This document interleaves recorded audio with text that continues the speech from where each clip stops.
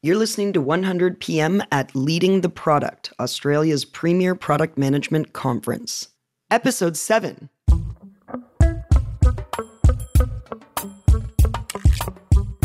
"100 PM is the fastest growing resource for learning to think and do like an expert product manager. Visit us on the web and be sure to subscribe to our show by searching 100 PM on iTunes or Google Play. For more information about today's episode, head over to 100productmanagers.com/leadingtheproduct. Today's guest is Saeed Khan. Let's dive right in and say hello to Saeed. My name is Saeed Khan. I work for Transformation Labs. It's a company that I founded, and we help companies with their product outcomes and product teams and generally help them improve their product organizations. And you and I have something in common, which is we're from Canada. We're two Canadians in Australia right now. That's right. We're far away from home. What's your experience of Australia been like so far? It's been great, actually. I landed in Brisbane. We went to Melbourne. We had the conference there, and now we're in Sydney. The only thing I'll say is that it hasn't been as sunny as I was promised. It's been rather rainy while I've been here. But you're in Toronto. Yes. I think it's snowing there, isn't it? Or there was threats. There's threats, yeah, threats. but that, threats of snow are fine. It's true. It's true. It rained a lot in Melbourne, I noticed. Yeah, and Brisbane was 3 solid days of rain. Gosh, well, Sydney's been impressive. Sydney's been gorgeous. Yeah, let's never leave Sydney. Now we know. Sydney feels like Toronto. I'll just say that. So I felt very comfortable here. Now, you weren't always in Canada. You left Canada to go and do the Silicon Valley thing.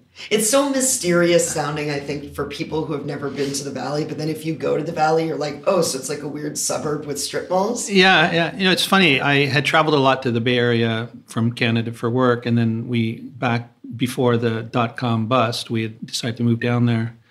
And it's funny, it's sort of like the reality versus the fiction. So the fiction was, this is an amazing place and everything is so different and everyone's so smart. And I got there and we literally landed in March of 2000, which is when the NASDAQ peaked and then started going down. And then all of a sudden I looked around and go, wow, it's just like home. But as you said, strip malls and there's the shininess that I expected wasn't there. Yeah, and it's still not. It's a bizarre place. It's a bizarre place. Although I did very geeky, touristy things. Like I went to One Infinite Loop, which is the address of Apple's head office, and I had a picture taken. I don't know why, but it's just, the coolest address at the time. Was that a good move for your career, leaving Canada, being part of the U.S. tech scene? Would you recommend that for someone? So I'll answer the first part first, which is, I think for me, it was really good. The technology ecosystem in Toronto at the time, so this is the late 90s, was very small. I had a number of friends who had moved down there and, lots of good stories. And then I got to do things and meet people that I could never have done in Canada. So taking that experience back was great. Things have changed a lot since then. Since November 2017, approximately. Well, I moved back in 2006. Yeah. So I think if I was younger, I would consider it again, but I would probably approach it differently. I would really look at it more strategically. Where do I want to get to? We kind of went down. I got a job in a startup, and that was, wow, I got a job in a startup. But I probably should have been a little more deliberate about which startup and what kind of startup I was looking at and so on. That's interesting. Tell us about that. Like, if we could go back in time and chart your career with more rigor, what would you do? What would you tell young Saeed not to do? No, that's a great question. So one of the things I've learned over the last 20 years in product management, and I would apply it to myself back then, is play the long game. So really have a clear vision of where do you want to be 5, 10 years from now, and then make those choices very deliberately. One thing that I didn't do, and I probably should have, is I looked for interesting work, which, at the time was, what could I never do in Canada? But I took some risks with some companies, and it didn't work out as expected. And so I would have made a little more deliberate choice and maybe said, okay, here's the path I want, and maybe a job from now or 2 jobs from now, I'll get to that really great place. And it's always risky, but people respect name brands. So, there's all these people on LinkedIn who say ex Google, ex Facebook, ex Twitter, and somehow people think that makes them much better. Maybe they did great work, maybe they didn't. But I think I would have picked a couple of name brand companies before taking risks with some unknown startups. Yeah. How long did you work as a product manager before you stepped into your first product leadership role? It depends what you define as product leadership. But I think once I started managing people, it was probably, I was a product manager in Canada for a few years, and I was in California, so about 5 years of product management work. And then I started managing people as a team. What changes? What changes from being a product manager to being a manager of product people?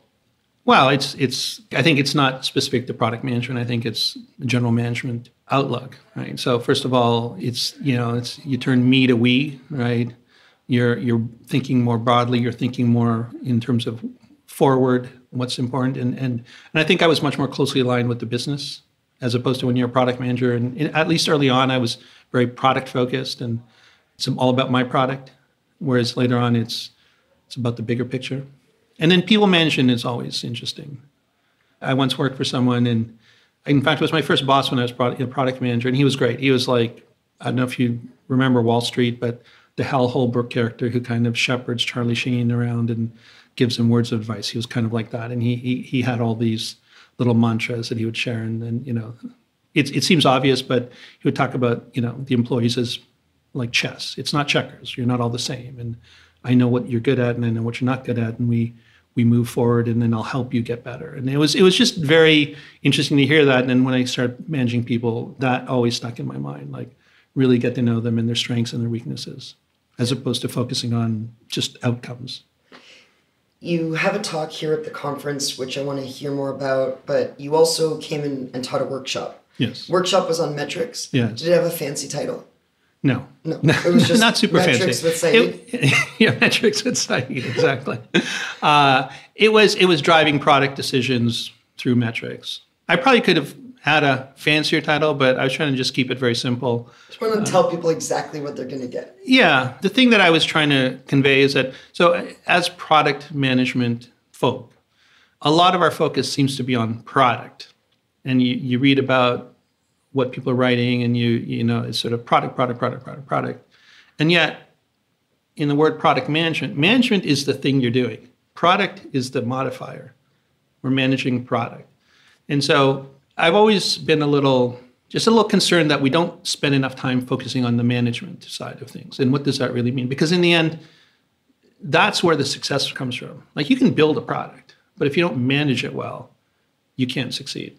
Yeah, I mean, I think what I'm hearing you say, or how I frame that, is, so I talk a lot about the different roles of the product manager, kind of that like business owner role, that designer role, that developer role, and not role, but mindset. Yeah.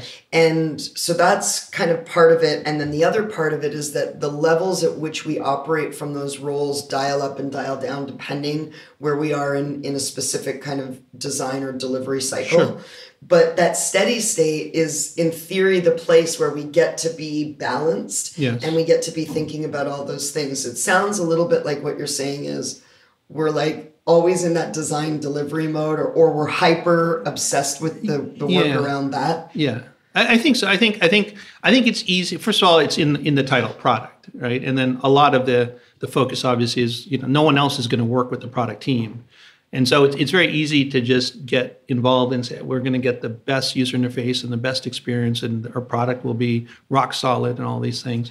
And yet there's so many other aspects to product success that don't have to do specifically with the product, right? And, basic things like how you position, how you message, how you differentiate, who you target, how you organize and align in your company to move things forward. Like all these other aspects of, elements of success should be focused on.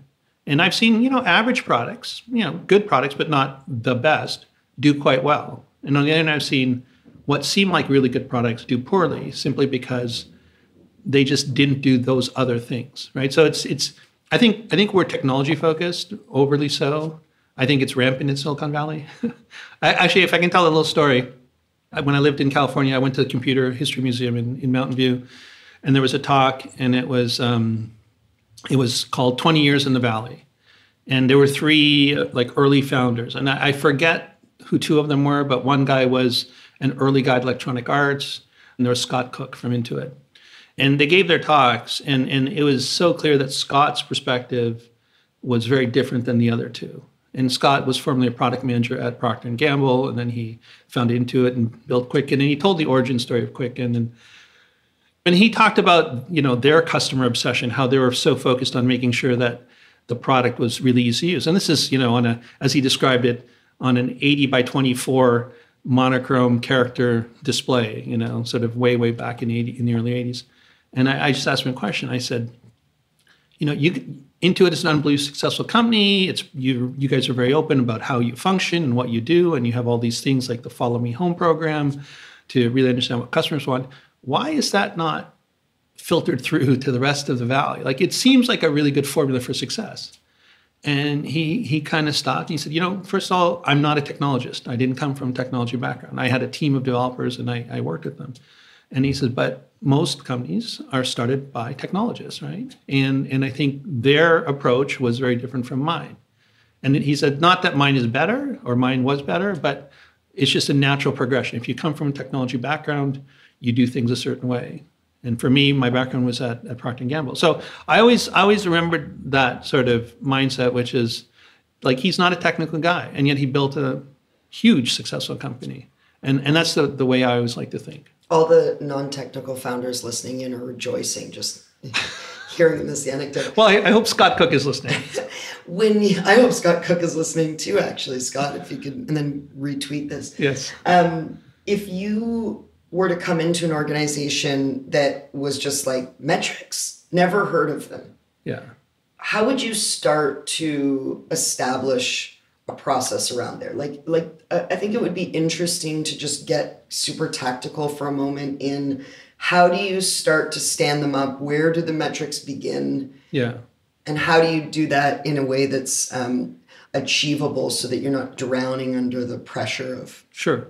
So I think every company has some metrics, whether they admit it or not, right? So, the one metric almost every company has is revenue. Yeah. Right? It's something they do measure and track, or if it's very early, they might talk about customers. We have something we're measuring against. But I think to kind of get more sophisticated, the way I would talk about it is, I wouldn't talk about metrics, first of all. I would talk about outcomes. And what are the outcomes that we're looking for, right? And yes, maybe they're going, well, the outcome is we want more revenue. but there's a way you can decompose that. Okay, so what does that mean? How are we going to get more revenue? Oh, well, we're going to target this, or we're going to go geographically here, or we're going to do certain things. Okay, great. So those are the outcomes you want to achieve. And so how are you going to drive there, and how are you going to measure that those outcomes happen? Because not all of them are as cut and dried as dollars. Yeah. Or whatever currency you're using. So I think I would start there. And it's really a cultural shift that you have to go through and sort of help people work towards.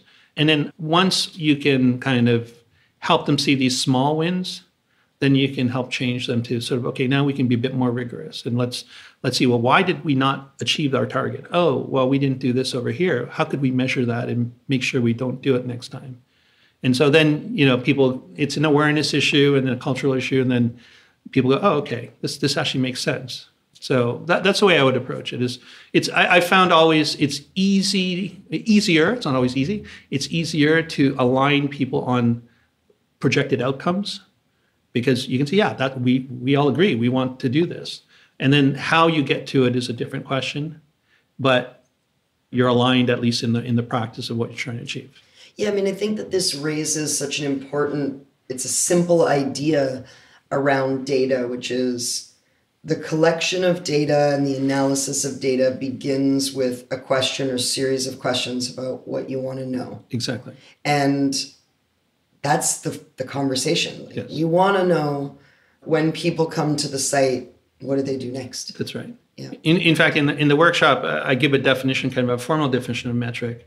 And then I give Saeed's definition, and I change that formal definition, and that's exactly what I say. I say, a metric is the answer to an important question that helps you decide what you want to do, all right, or how you want to adjust what you're doing, and that always helps people, because the question that people have on metrics is, well, there's so many, how do I know? And so, what's important to you? What Right. question do you need to answer? And then suddenly it becomes simpler. Yeah. Are there specific best practices that you think are like, you have to do this, you have to have these metrics, or you have to have these tools, or you have to have this approach to creating a tagging plan, or this approach to defining outcomes in your roadmap? Yeah. I'll be honest, best practices come from sort of widespread usage and then, measurement of what works and what doesn't work. And I can't say that I've done that. So I don't want to say this is a best practice or that's a best practice. But I will say there are better ways of doing things clearly than others. I used to joke in my first product manager job, and this is another thing, the very first job I had was great because it was very holistic in terms of product and technology and business and so on. But there were 3 product managers, and we each had a separate product line. And we always joke that it's so funny how no matter what the sales target is, the company meets it. But if one product did better that quarter, another product did worse. And so we say, product A plus product B plus product C is a constant, right? And the idea was like, wow, someone was so smart that they predicted exactly within $1,000 how much we'd sell. No, of course, that's not true. It's we set a target and we work towards a target and we achieve the target. And so you take that analogy from sales, which nobody argues about, and then you start applying it in other areas. Say, okay, if we want certain outcomes, then let's set some targets and work towards them. And then we can always measure our progress, hopefully, towards that target, right? It's not always as cut and dried as sales, but it works. And once people start thinking about that, yeah. And compared to 20 years ago, things are much more objective focused and target focused than they were. Back then it was just you did stuff. Yeah. Is the checklist checked off? Yes, okay, great. We're done. I think we're beyond that today. You have a talk here at the conference. Yes. It's got a fun name. What is it? Don't release the Kraken. Can you give us the little nuggets of wisdom? Just the Coles notes for the folks that didn't make it all the way down here. You do know that in Australia, Coles is a grocery store. I also realize, because I live in Los Angeles, that no one knows what Coles is there either. Yeah. So I have to, Cliff's Notes, I guess. In the US, Coles is Canadian, right? Yeah. Yes, exactly. And it never occurred to me until I was saying it. Yeah. But there's been a few things that I've said down in the US that I'm like process. Yes. But everyone says process here. Yes. Because we're back amongst I actually asked that in my class. I said, what do you say? Because when I was in the US, when I lived there, I would say process. And I would get either 2 responses. One of them was, it's process. Or the other one was, you're Canadian, aren't you? And you're like, sorry. Yeah. So essentially, when you think of sort of planning what you're going to build, and things have changed since 20 years ago, and we're agile, and some people don't plan as much. But when companies are working on major releases, and I'm talking about not just ISVs, but enterprises who are building, usually really sophisticated applications, or they might be under some contractual obligation to build something. It's still a challenge. No one's going to build everything at once, and they have to prioritize, and they have to decide how to allocate resources, and there's always competing interests. And what I've seen is over the years, people are pretty good. They're a lot better at, once they've decided what to build, they're pretty good at doing that, minus some unknowns or hiccups and things like that. But that decision process up front is still quite rampant with inefficiency and politics and all this stuff. So, and I've always found it kind of odd that as product managers, our job is to analyze problems and understand what the solution should be, and then make it easy for someone else to, do their job, whatever product you're selling. And yet we haven't been as good at doing that for ourselves. And this idea of planning release is like, why is it still so political and so chaotic? So essentially, I just kind of took those same skills I applied to other things, applied it to this problem that I have. And, I'm selfish. I want my life to be better. And if I can make it better, great. And if I can make it better for someone else, even better. And just apply it to release and just kind of try to simplify it into something that is very clear and cut and dried. And it's not the ultimate solution, but at least, it's sort of the 80% rule. Like, this really gets us 80% of the way, and the other 20% is variable depending on your situation. So distill the advice then for folks listening in who are nodding their heads and saying, release planning in my organization is chaotic, it is political. How can they shift that? So the way I look at it is that when people think about a release, often they think about what features should we put in? And that's where their discussion starts. And then they go, okay, how should we prioritize these features? And that's kind of starting at the end in a way, because a release actually is based on some directive or some roadmap or some objective that you have, right? So something higher level. And that roadmap, if you're thinking of a product roadmap, that's based on a product strategy, right? So the way I talk about roadmap is a product-centric articulation of a product strategy, because a product strategy is more than just what you're going to build. But that strategy comes from product objectives. And that objective flows out of product vision, right? So, there's this cascading effect, and things like product vision and product objectives are sort of longer term and release are shorter term. So you have a framework already, if you think about objectives and roadmap and things, to narrow down what you're going to build in a release. And so that's the first step that people should understand is it doesn't start with what should we put in the release. It starts with the bigger picture. And they should socialize that with the other stakeholders. If it's an ISV, it's sales and marketing and other people, so that the context is common across the groups. And then, and get the other people's context in as well. But now you're kind of talking about the same thing. You're not thinking, oh, I'm a product manager, I'm thinking long-term strategy, and I'm a sales rep, I need something next quarter. And then once you get there and you say, okay, we have a common understanding of kind of this framework of thinking about it, and we can eliminate some things that we're not going to do, then you have to get into how do we do the tactical work that defines what's in the release. And then there's just a bunch of things like who are the stakeholders, what are our targets in terms of timelines, what's the core functionality we have and why, and that should align with those higher level things, what are the risks, et cetera. And you have that discussion, and again, it's about this common understanding and framework, and then saying, we have had a very conscious and clear discussion, and we can come to an agreement.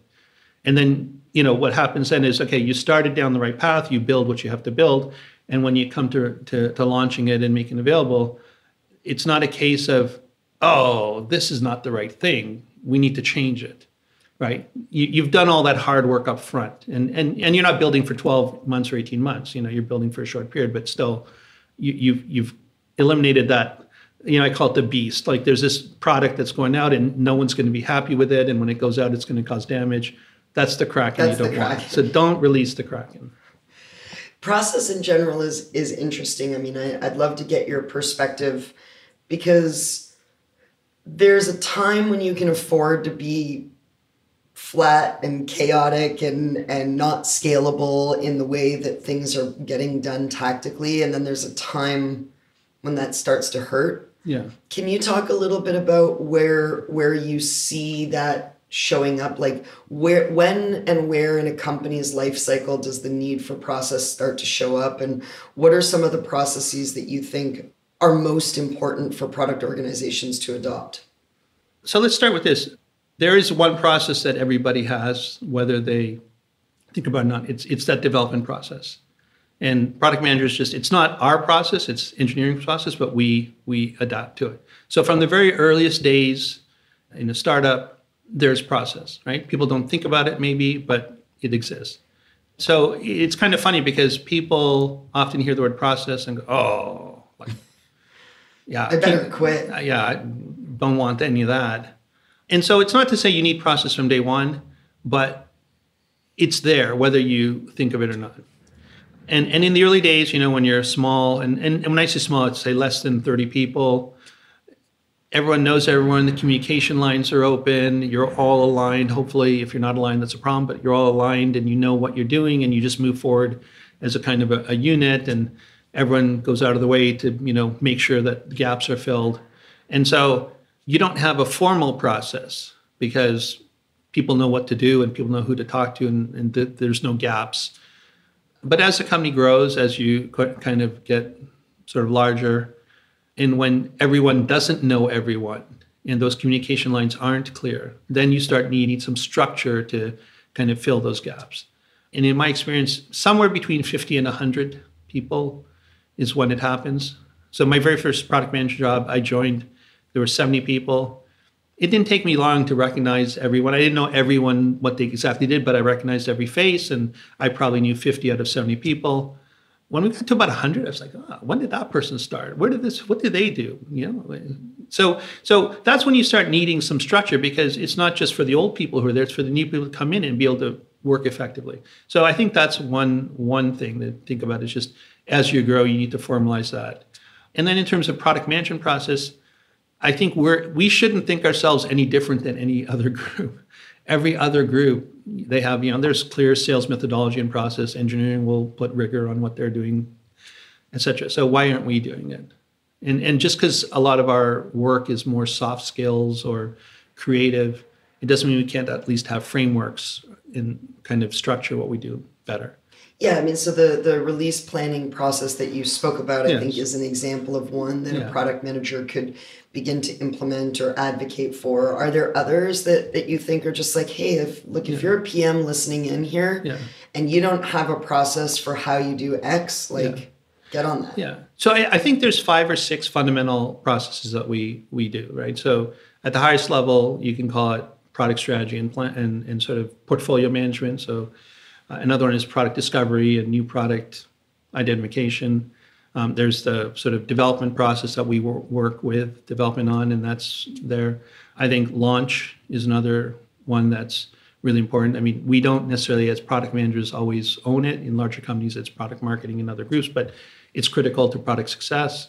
There's what happens after launch, and I don't know what to call it. I just call that post-launch. But we should be monitoring and we should be managing the products and making sure that things are going right and, trying to adjust. And it could be organizational issues or other things. And then there's end of life. So those are kind of the 5 or 6. And those fundamentally, in my opinion, define what we do. And if you're doing something that's way different than that, then you're probably not doing product management at that point. So I think those things should be well understood. They should be defined.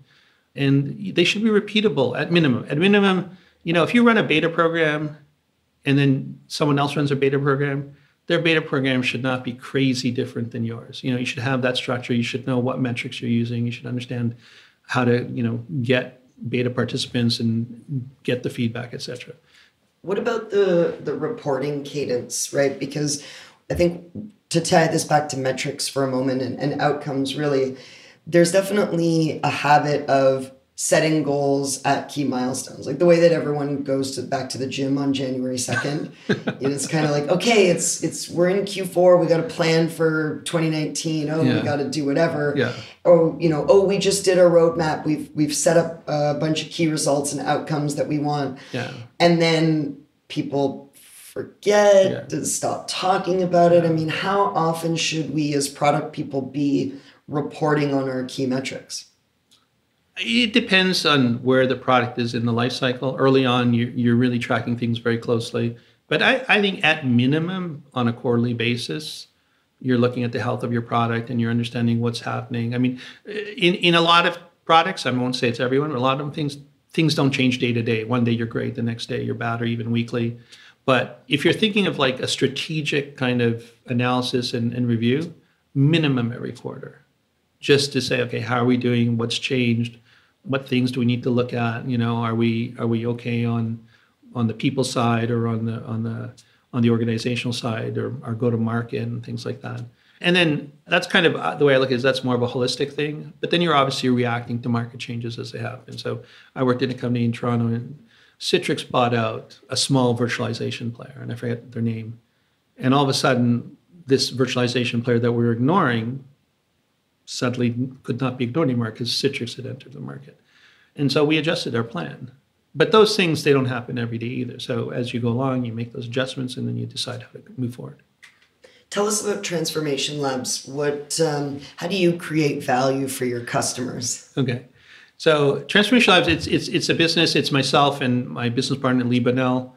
He's had over a dozen years of enterprise product management experience. He worked at BlackBerry and PTC and some other software companies. And BlackBerry, what's that? Just kidding. It's what the iPhone was before the iPhone. Yeah. Canadian company, for those who might not have heard of it. And then prior to that, he had a lot of enterprise sales experience and worked at HP. And so we were actually friends from university way, way back. And so we had this sort of parallel sort of path. And so we decided it's time to take all this experience and start applying it, helping other companies. So fundamentally what we do is we help software and technology companies create better product outcomes. So this could be new product identification or product success or organizational change for product teams. So sort of anything that's product related, sort of help them out and sort of move them forward. And oftentimes companies have, they've been around for a while, but now they've gotten to a stage where they're trying to scale. So they have a business and they're trying to scale. And if you're scaling, it's a different world. And so sort of helping them make the organizational change and whatever they have to do to scale their business. So do you just sort of come in and then, observe and prescribe, or do you kind of roll up your sleeves and immerse yourselves for a period of time? So both, although it depends. So if they have the staff, then we'll work alongside them and help them and maybe guide them. If they don't have the staff, then we'll come in. So I spent 3 months earlier this year as acting head of product in a company in Toronto. And then part of the job was to find my own replacement. Yeah. And so, there was recruiters and we interviewed and I think actually took 4 months, but we found someone. And then my goal at that company really, I was describing this that when I joined and when I sort of went there, they were in a bit of disarray for a number of reasons. So my strategy was stabilize, organize, and then optimize. And I did the stabilize and I did the organize. And by the time the new head of product came in, it was his job to take it forward and optimize it. So that's the kind of thing that we normally do. Yeah, no, it's very, very similar to the work I do at the development factory. And yeah, big believer in the sustainable insourcing part at the end, right? Yeah. So it's like the benefit of bringing in a consultant is high performance, can drop sort of right in, can quickly understand context and reduce a lot of the friction and cost. But then there is a time where if you're committed to being a product organization, you have to, can't just lean on that. Plus you'd get bored if you were solving the same problem for too long. Yeah. Well, it was a really interesting company to work at. I didn't have a problem there. It was actually a 10-year-old software company, really good people, a lot of heroics going on though, to get things done. What I didn't like was the commute. It was an hour and a half commute. So, where was it? I was in downtown Toronto, but I live out. Oh, you live out in city. I'm not in the center. And Don Valley parking lot, they call that. Yeah. See, no one will get that reference. That's okay. You know what? Yeah. This is for us. That's for us. Okay, this is great. for us, and our thousands of listeners as well. But some of them are from Canada. Okay, we do a segment on this show, Saeed, called "Get the Job, Learn the Job, Love the Job." So, what advice would you offer to? You already told us what you would tell young Saeed. Any other advice that you would offer for someone who wants to get into product management? So they've already worked backwards with the end in mind. They know what they want their career to look like 10 years from now, but they're like, no one will let me get that first step. Yeah. How do I do it? So I'll relate how I got my first product management job, which when I look back, it was I'm surprised they hired me. So we have to go way back. It was 1997. I was working in a startup in Toronto. We were doing real-time data visualization, like 3D data visualization software, which was so cool, but there was no market. And I was responsible for, it was called Manager of Customer Education. So I had customer support, documentation, and training under me. So I was very close to customers. We'd train every one of them. They'd come in, and I understood our domain and our product. And we had a product manager, and that product manager essentially did whatever the engineering manager wanted. And I realized, man, I know customers better than him. I want to do that. And so I tried to move into that role in that company, and it wasn't possible. So I started looking. And then lo and behold, a few months later, I saw an ad in the newspaper, which is so ancient by today's standards. And it was like product manager. And it was a decent sized ad. And it was in a software company in Toronto. And it was called, the company was called Kale Group. But they made charting software. So, we had visualization. This was charting, development tools on both sides. And I was like, that's my job. And so for me, I was like, I can see myself in that job. How do I make them see me in that job? And so I started trying to understand what do they do and why would they want someone. And I'll be honest, I had essentially analogous domain knowledge. And I think that was one of the big key factors, right? That I understood what they did. They actually knew our company very well. We weren't competitors. we had a class library. They were development tools, development components. So that was a good fit. And then it turns out I didn't realize it, but I knew one of the product managers at the company. And so I had a bit of an inside reference, but I didn't realize it until the first day I went to work. I was like, oh, Lee, you work here. And it wasn't Lee, my business partner, it was another Lee. But so, what I took away from that was, it's one thing to say I can do the job, but from their perspective, what are they looking for? And the things like domain experience is critical, communication skills. They gave me a written test back then. I had to write some essays, and I was like, okay, no problem. I used to be a technical writer. But then, it was, I think, fit. And that was the big thing. I remember the CEO asking me some questions about how I would resolve disputes and things like that. And apparently I heard later on, like, what I said really resonated with him because that's how he believed it. So this combination of fit and things like domain knowledge and skill sets are all important. And I would say for people who are entering the market today, it's kind of this conundrum, like you can't get a product manager job unless you have product management experience. And in fact, they asked me that question. They said, well, you've never been a product manager. Why should we hire you? And in a way, I was like, well, who's been a product manager? It's 1997. But I just said, I've done this, I've done this, I've done this. In fact, I've done most of what a product manager will do, just not in one job. Yeah. And I think that's the way you have to look at it is how much overlap, how can you fit what you've done? And sometimes you may have to make a transition. Maybe you get a job, maybe you're an engineer and you get a job in the company and learn the domain and the knowledge and then move into product management or something like that. Yeah, well, and customer success is a great domain to sort of pivot from, right? Because like you say, you're on the front lines with the people and you learn a lot. And absolutely. We've heard that story on this show before from folks who've come in that way. What about hard lessons learned? So, you come into a lot of organizations and kind of help coach and guide, as you say.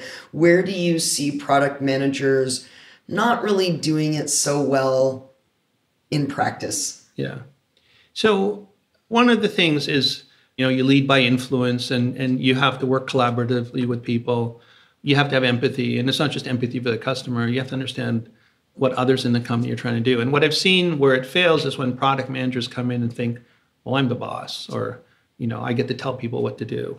I once interviewed someone and I said, why do you like being a product manager? And he literally said, because I get to tell people what to do. And I was just kind of like, I don't know what you've been working at, but that's not product management. And so I think where you don't work in that collaborative way and lead, you direct, and you'll never be successful there.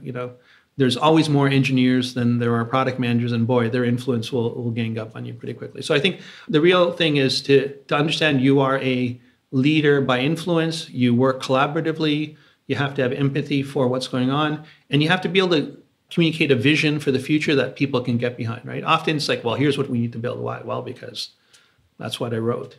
No, show a path forward, make sure you have credibility, and people will align with you. And I think if you can do those things, you'll be successful. And if you can't do those things, then there's always 10 other people that will fill in the gap. Do you love it still? I mean, you've been doing this a long time. You aged yourself, not me. Yes. Do you still feel as excited about the world of product? I do. Why? I gave a talk last year, and the guy who introduced me, he said, oh, Saeed's going to give this talk, and he's been doing product management for about 20 years, and he has lots of experience to share. And so I gave my talk, and then half the questions were about the talk, and half the questions were about how long I'd been in product management. And someone said to me, they said, you've been doing this so long, could you do anything else? And I was like, wow, that's a very existential question. Maybe I can't. Maybe I like it because there's nothing else I can do. I think for me, I studied physics in university, right? And I took math electives, like I don't know why, in computer science. I have that analytic background, but then I became a technical writer and I love writing. And then, I worked with customers and I've done all these different types of things. And this is the one job where everything comes together. And it's always a job where I'm learning. And I love that. And, imposter syndrome, yes, sometimes, but it's ever changing. So I really think that for me, this is kind of the good blend of all the things I like. And there's always something new. So that, for me, I think that's why I still love it. I love that answer. Do you have any recommended resources that we can add to our site? So at 100productmanagers.com/resources, we have a growing list of books, blogs, podcasts. They don't have to be product specific, just anything that was impactful to you that you want to share along. So I'll be honest, I've kind of, because of my kids, I have 3 kids in university and they're all studying some aspect of biology. And I studied physics. So I'm getting my science kind of nerd back through them. And I said to them, I said, if I went back to school today, I would study biology because it is so fascinating and it's changing and it's dynamic. And I think that, when I went to university, and again, I'm going to now date myself, but physics was a hard science, like hard meaning like very analytic. Chemistry was analytic and biology was birds and trees and things like that. And we used to kind of make fun of biology. And now biology is the place to be if you're in science. So I tend to read things that I can share with my kids. So I don't have any specific websites. I usually just go do searches and I go, there's Science News as a site. And then I'll go there and I'll look and I'll see what's happening in biology and then I'll find a link to somewhere else. So that doesn't really help product managers. So what can product managers learn from biology? So I think, and we're still early, but this is the next field of productization. So the kinds of analytics and the kinds of insights that we're getting from biology are going to allow people to take this science and turn it into technology. And we're starting to see very early examples of that. So when you look at vaccinations, right? So we all got needles and things like that. And now they're looking at targeted immunity therapies that are specific to individuals based on their genome, right? There's ways that they're thinking about, taking things in biology and turning them into something. So there's research into batteries. So, big problem with batteries is, yes, you can store lots of energy, but discharging it actually takes time. And so if you want to build large-scale batteries, it's very difficult to do because when you need power, you need it now. You don't need a slow trickle. And so they're looking at how plants take energy from the sun and then release it internally. And they're looking at that technology saying, can we build analogous batteries? Because those mechanisms in the plants can actually discharge very quickly. So that's the kind of thing that fascinates me because it's taking something from the natural world, understanding it at a very sort of specific level, and then productizing it. So it gets back, everything comes back to product. You can't help yourself. I think your friends are right about you. All right, last question for you. Is there a side of the mug quote or mantra that you use to kind of guide you in the world personally or professionally? There's a few, but if I think of what I use with my kids and the ones they always groan about, because the one that I always come back to is nail it, then scale it. And I've kind of used it over the years in different contexts, but fundamentally from a product perspective, it's where, whatever you're doing, get it right on a small scale, really understand it, and then take out all the efficiencies you can, and then scale it up.